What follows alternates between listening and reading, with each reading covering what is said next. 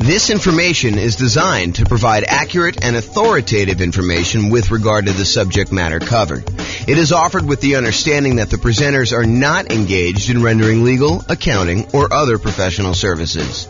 If legal advice or other expert advice is required, the services of a competent professional should be sought. Welcome to the Philadelphia Real Estate Investing and Real Estate Financial Planning Podcast. Learn all about investing in real estate in Philadelphia, Pennsylvania, with a combination of real estate financial planning and modeling with numbers specific to Philadelphia, plus syndicated, more generalized recordings of live and pre-recorded real estate investing classes, not all of them specific to Philadelphia. Be sure to stay tuned after the podcast for a message from our sponsors. Well, good morning and welcome everyone. I am your host, James Orr, and today we have a very interesting class. I think this is going to be a short class, but what it's about is covering the non-loan specific, loan comparison, loan cost characteristics of choosing a lender. You know, I think a lot of real estate investors, they might call up 1, 2, 3 lenders and compare rates, compare the cost to get the loan. Although some investors won't. Some investors don't do it that way. But I think a lot of investors will. A lot of investors will call, 1 or 2 or 3 lenders that they've gotten recommendations from, either from their other real estate investor friends or their real estate agent or their banking relationships that they have existing. And they will try to get quotes for their lender. And they will compare lenders based on, what interest rate can I get today? And what are the costs associated with getting that loan? Because some of the costs they vary. They're hard to compare, as we will cover in a completely different class where I talk about how do you compare and evaluate different lenders based on these kind of like costs. There's a whole class coming on that.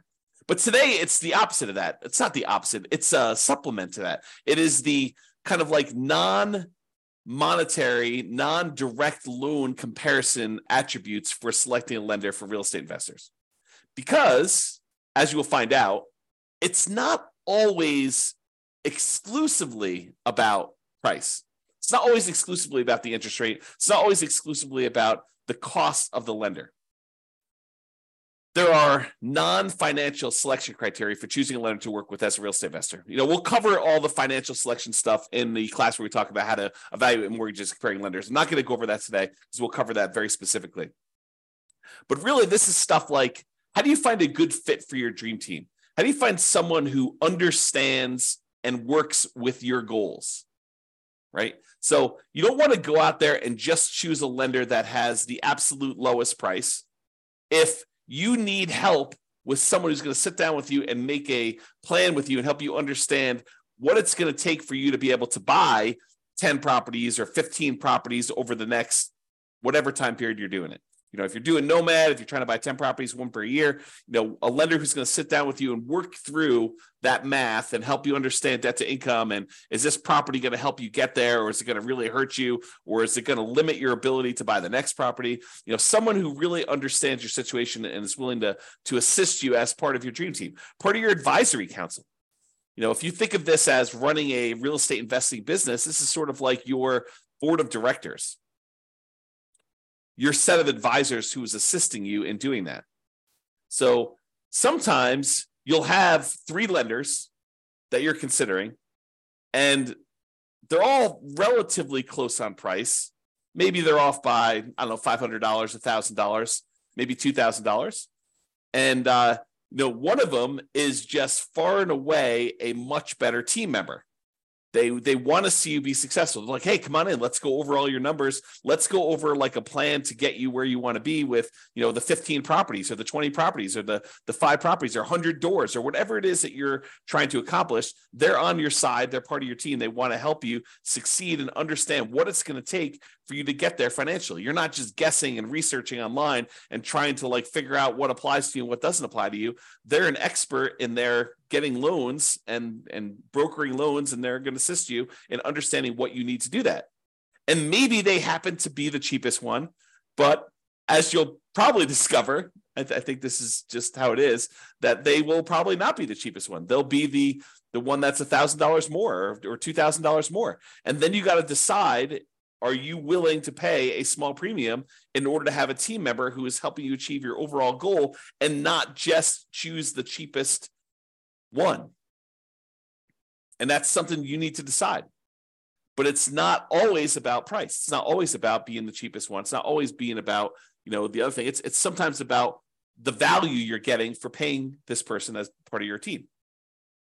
So I think one of the factors, one of the non-financial, non-monetary reasons for selecting a lender is, are they a good advisor as part of your team helping you achieve your specific goals?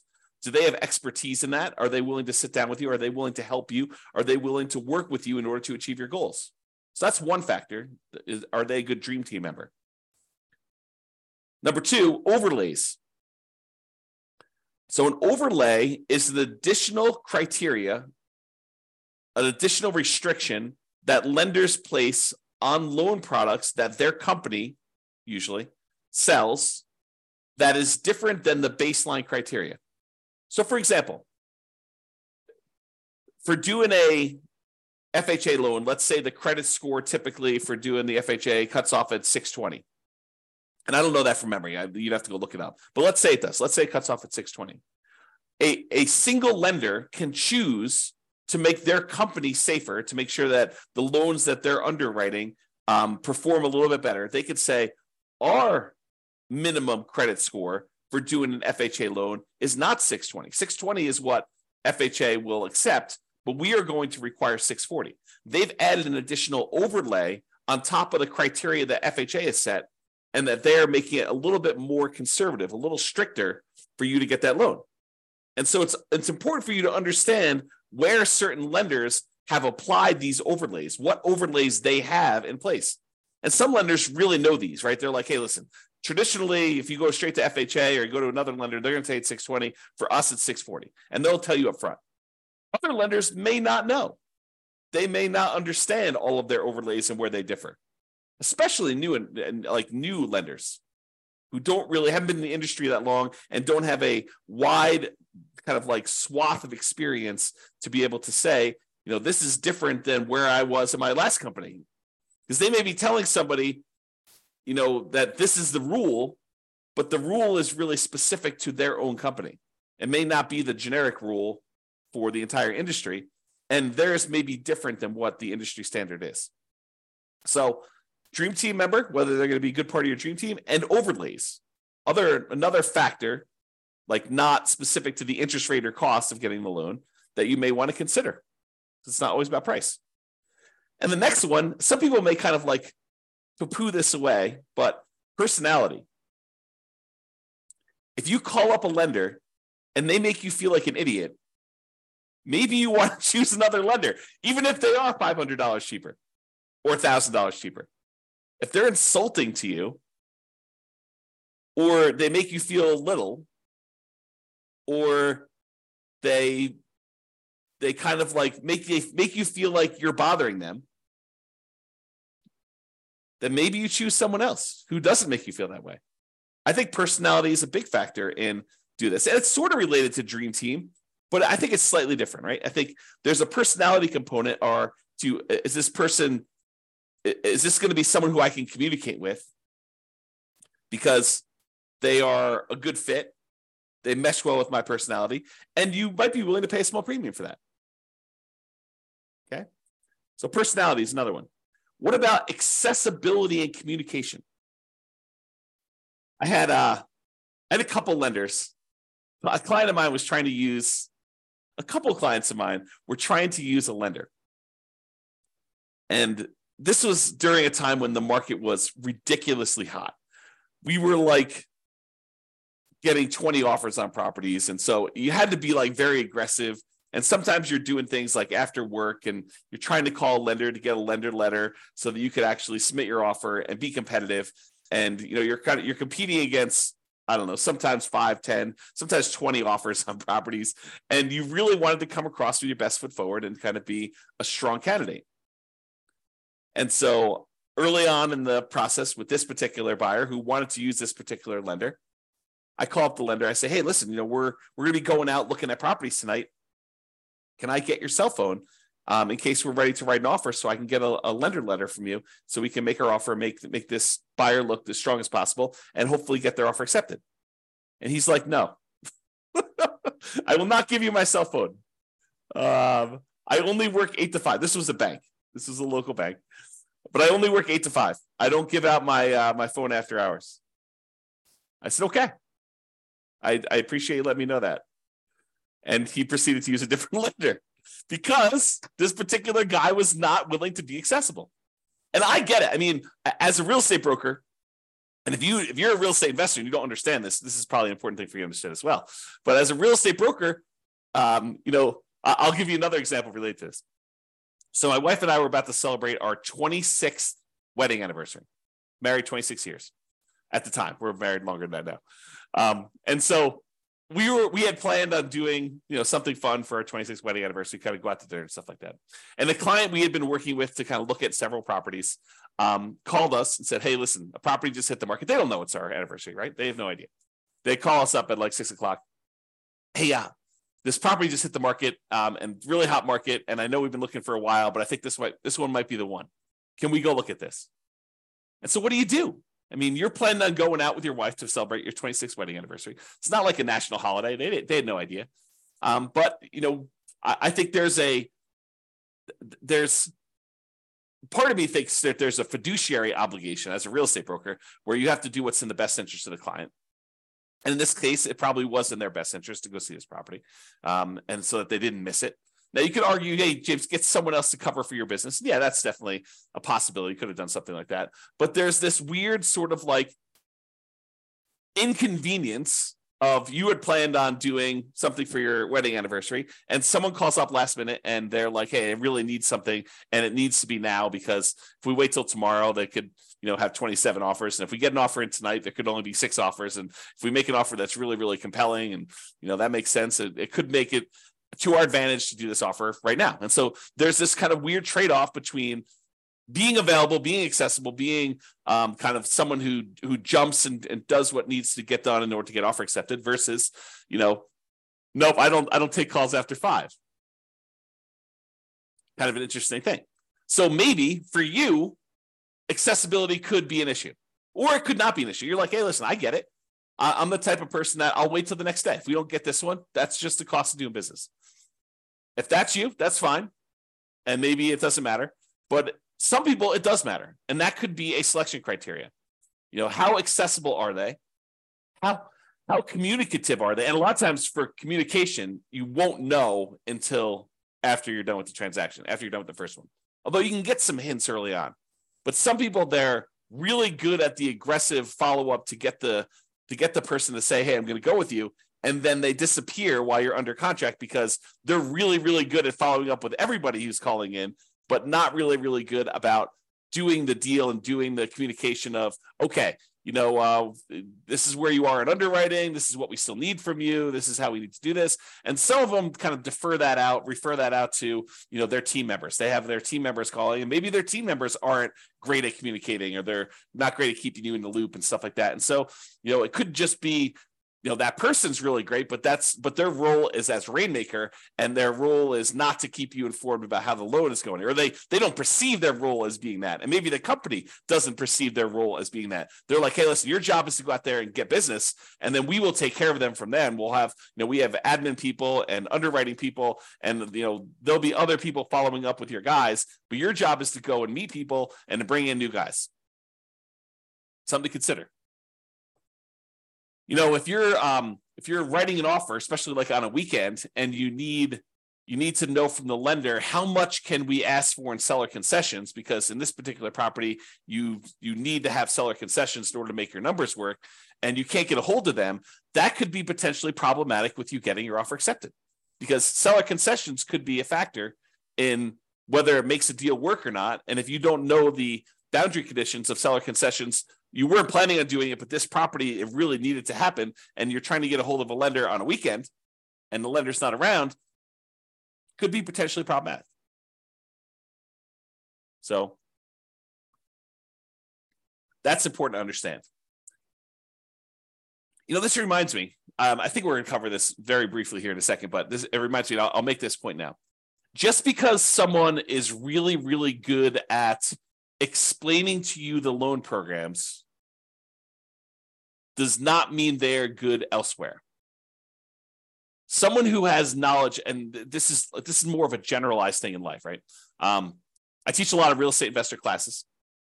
And so when I'm up in front of the room, if I'm really good at presenting class content, which you may or may not think that I am, but if I'm really, really good at presenting class content, people automatically assume that means I'm a good real estate broker, which may not be true. Think about that, right? The skill of being a good stand up in front of the room, class teacher, presenter sort of person does not necessarily mean that I am a good fill out a contract, understand contract law, understand showing properties, be able to get you in there, good negotiator, understanding market stats, although market stats might be part of the presentation skill set, or being able to analyze what the market stats mean. Like the skill sets for those different things, they don't necessarily lead A to B. Because I'm a good presenter does not mean I'm a good real estate broker. Because someone is is good at following up with you in order to get the business does not mean that they will be good at the loan part, that they understand the ins and outs of the loan process, that they understand, just because they understand loans does not necessarily mean that they understand PMI. Just because they understand kind of like generic loan stuff and like what it takes for you to get pre-approved does not necessarily mean that they are going to be good at helping you structure your plan for 20 properties. I don't mean to scare you away. I'm just trying to point out to you the obvious that one skill in one particular area does not make you skillful in others. Now, they tend to correlate. There is a little bit of a correlation, right? Someone has knowledge about, one aspect of doing loans. They might have a higher probability of having expertise in other parts of loans. But use like a sports analogy.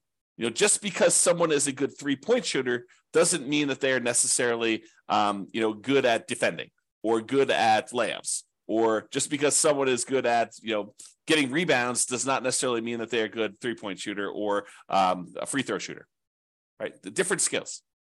Think of it that way.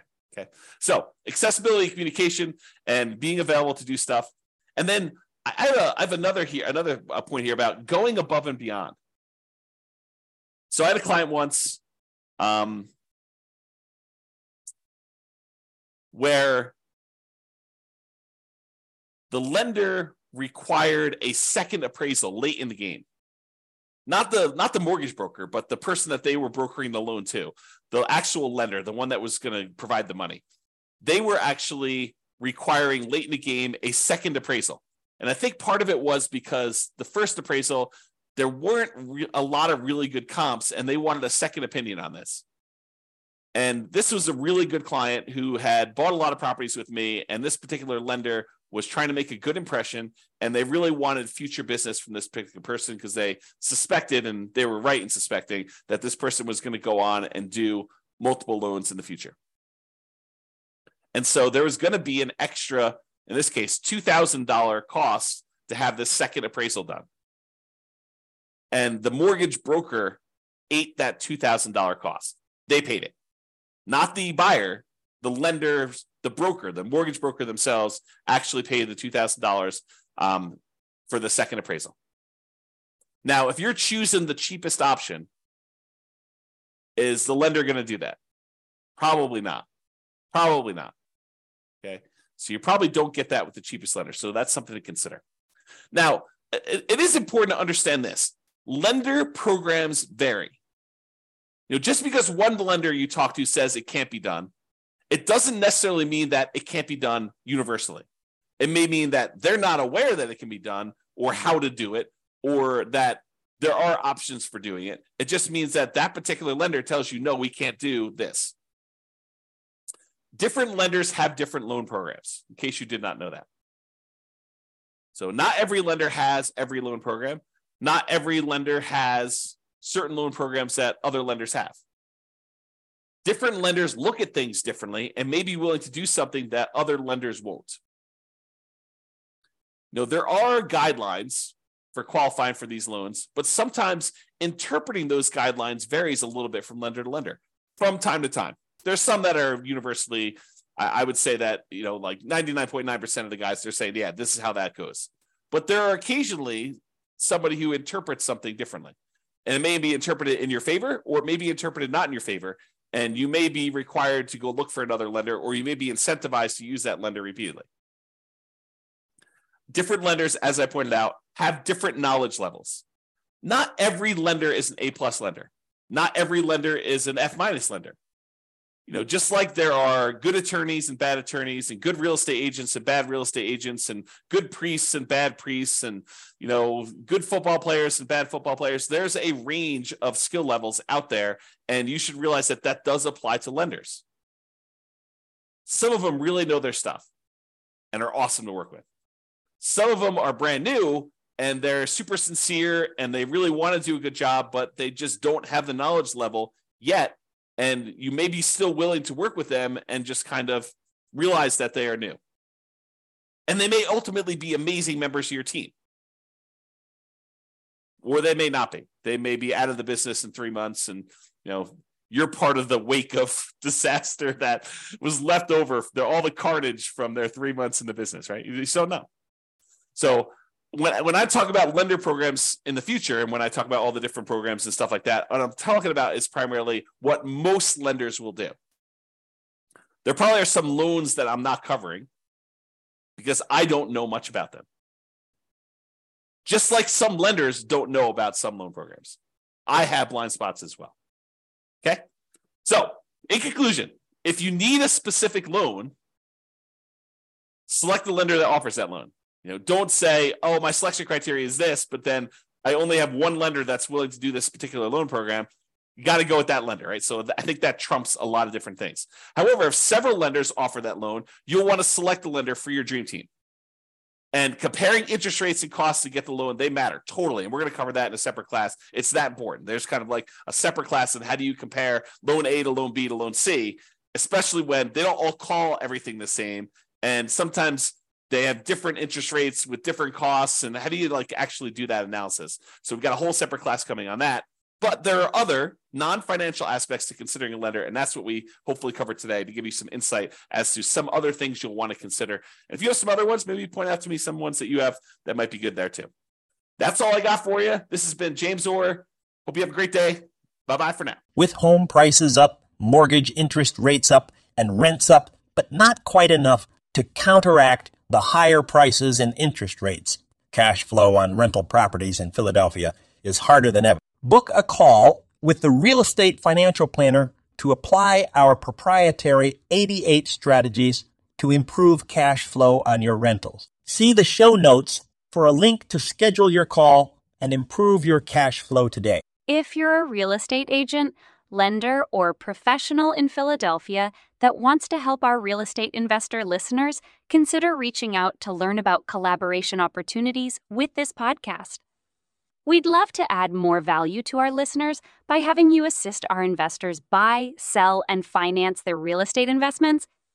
See the show notes to schedule a call to discuss collaboration opportunities.